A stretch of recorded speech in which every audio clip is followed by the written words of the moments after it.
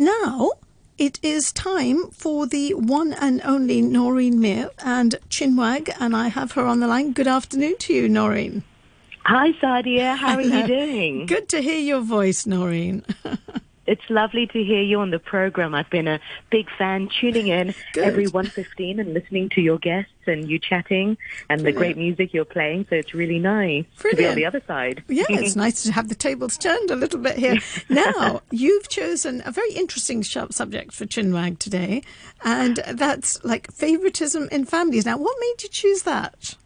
You know, it's because of the social distancing measures.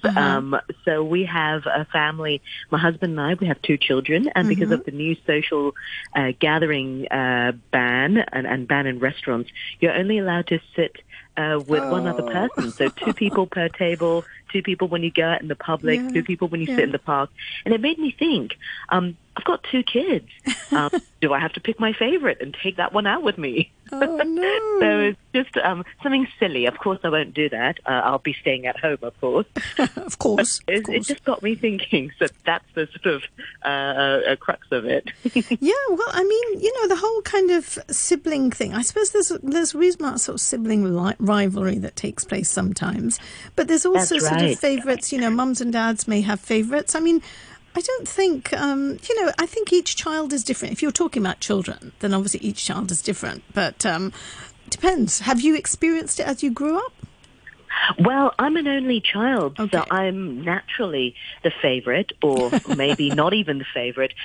But for the purposes of this Chinwag, I'll split the chat to sort of 2 main parts. We can sort of talk about the effects of favoritism in families, and that can be on children, that can be on even reverse, you know, maybe children will have a favorite parent, and then also how we can avoid it if we are parents. And if we have time, we can sort of look at ways to deal with it. I just want to put it out there, I'm not a trained expert in this area, I'm not a trained psychologist, but it is an area of human psychology that I'm interested in, and I've been looking at it for quite some time, even before the social distancing measures, and hopefully I can, so thank you, Sadia, for giving me this opportunity and just to share some of this with our listeners, with some of the research. But before we talk about the effects of favoritism, I just want to stress for all our listeners listening, you know, each family, every family is different. Some families are sort of more open about their favoritism. It's sort of like an open secret. Some families make a joke of it, and it's quite light about the whole thing. But then with some families, it becomes quite contentious. Favoritism is more overt in a harmful way. And just exactly as you mentioned earlier, it could lead to rivalry, jealousy, rejection, rivalry between siblings, bad blood between, I don't know, brothers and sisters-in-law, mother and daughter-in-law. I don't know. And sometimes it's not really discussed. Sometimes it's more hush-hush, that there's that denial, that taboo, that sort of shrouded with guilt, because I guess parents know they shouldn't really have favorites, and yet it does happen, you know. It's human nature to have more preferred relationships and certain personalities that we can think of that we get on better with.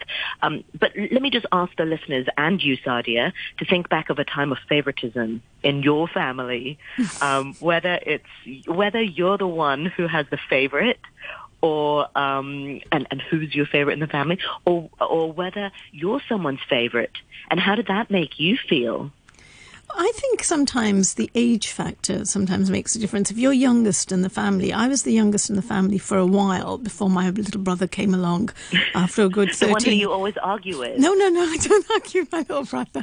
Well, I suppose I have a little bit of a kind of issue sometimes with my older brother, because we're very sort of, our personalities are very similar. I think that's what it is.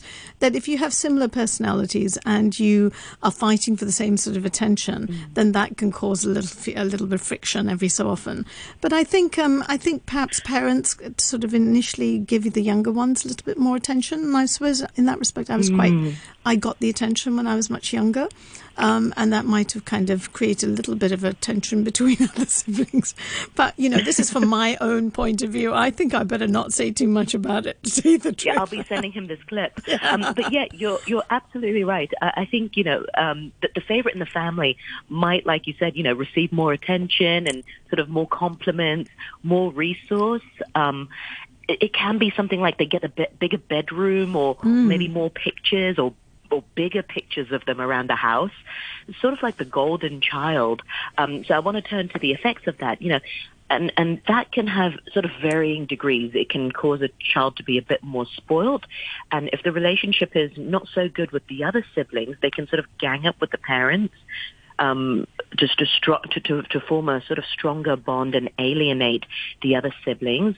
But then the other side of the coin, they might feel that pressure to stay the parents' favorite.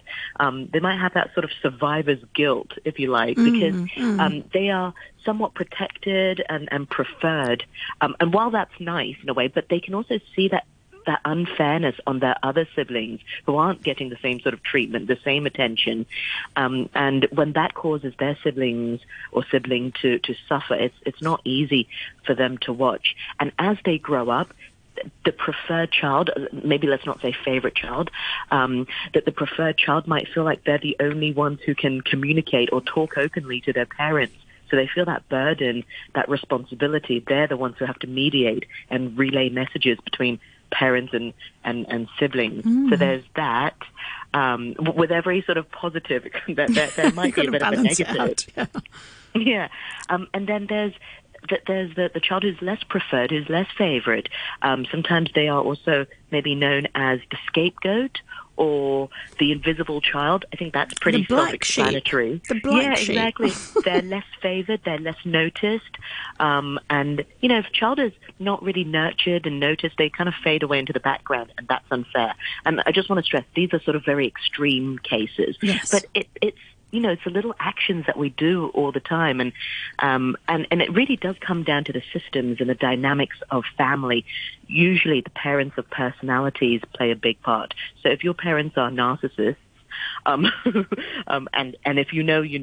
they're the kind of people who have a view of who's useful, who's not useful. And if you're not useful, you become a bit of an and it's a control thing, that's right. Exactly. And parents shouldn't really have that. But to balance that, I have to say that if for some parents, they're not so readily to admit favoritism. But you're not alone. Favoritism does and can happen, and it doesn't mean you love one child over another. It just means that there are going to be days where you might prefer being around one child over another for a number of reasons. Yeah. It's a personality issue, really isn't it? Yeah.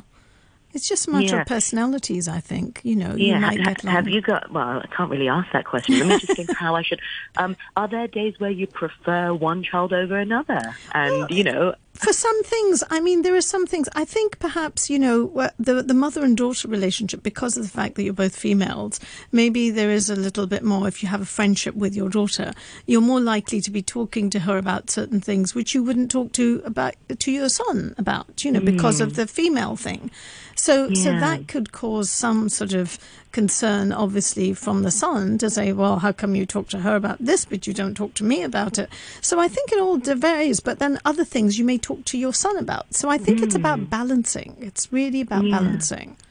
Yeah. Well, I've got a few tips for being fairer parents, being sort of for fairer parenting. The first one is just to be aware. I think being aware that it happens is really the first step. Don't bury your head in the sand. Don't pretend that this isn't an issue, that if you really have a favorite, then you can address it more effectively. And then the second thing is listen, whether it's your adult child or young child, when they complain or when you see sort of arguments or fights, and I want to stress, adult siblings have fights and argue. I see that amongst my friends. At probably more sophisticated level. Don't discount that. As parents, we should be receptive to their feelings and sort of find out why they might be feeling that way. And then that leads to the third step, sort of provide an explanation and be empathetic.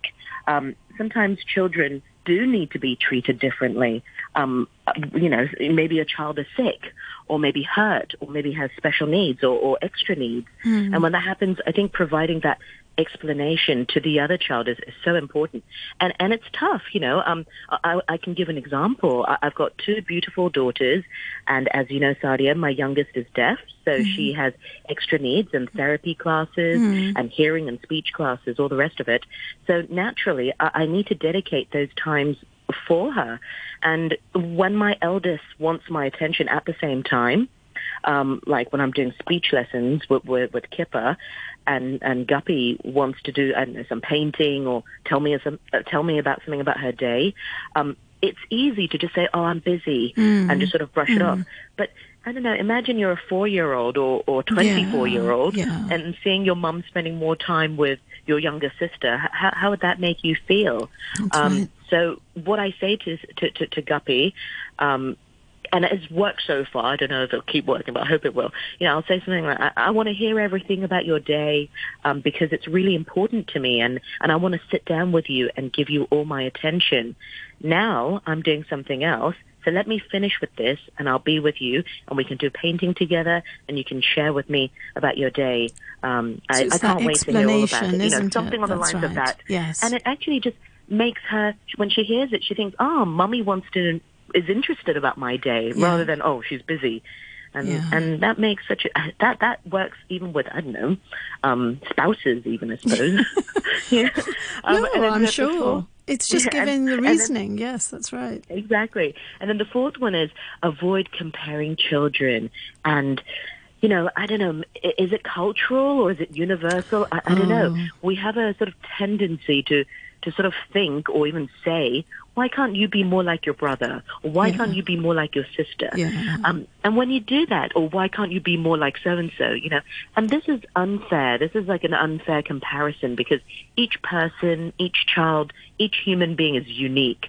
And there's no need to pit people against one another. Everybody has their own sort of special talent and stuff. And then the fifth one is it sort of repeats the third point about just carving special time with each child, and just spending time and doing fun things that you both like to do.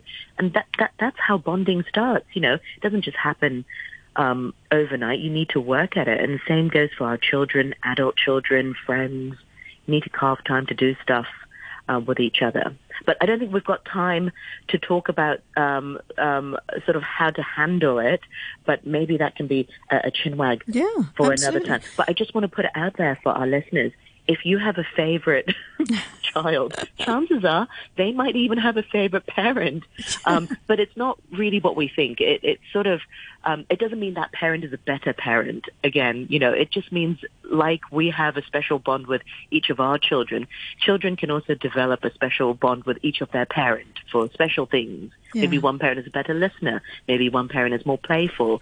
So maybe we should explore that next time. I think the crucial thing you said there was also about, being compared to a sibling or a cousin, or being put in front of somebody. I remember as a child, going to my cousins, and their mum would always say, "Oh, let me see, are you taller than my daughter now? Stand over here." And then they'd actually kind of stand you up with your backs to each other and just check. And you think, oh, for goodness sake, I don't know, she was much prettier than I was anyway. So it just really created a lot of aggravation. And I thought, I didn't like to go there because I thought, oh, here we go again. They're going to compare to see if we're different. I wasn't as tall as my cousin, but I had a bigger tummy. And then they're like, oh, but her tummy is bigger but Noreen's tummy is bigger than Christine. It's like, well, yeah, thanks.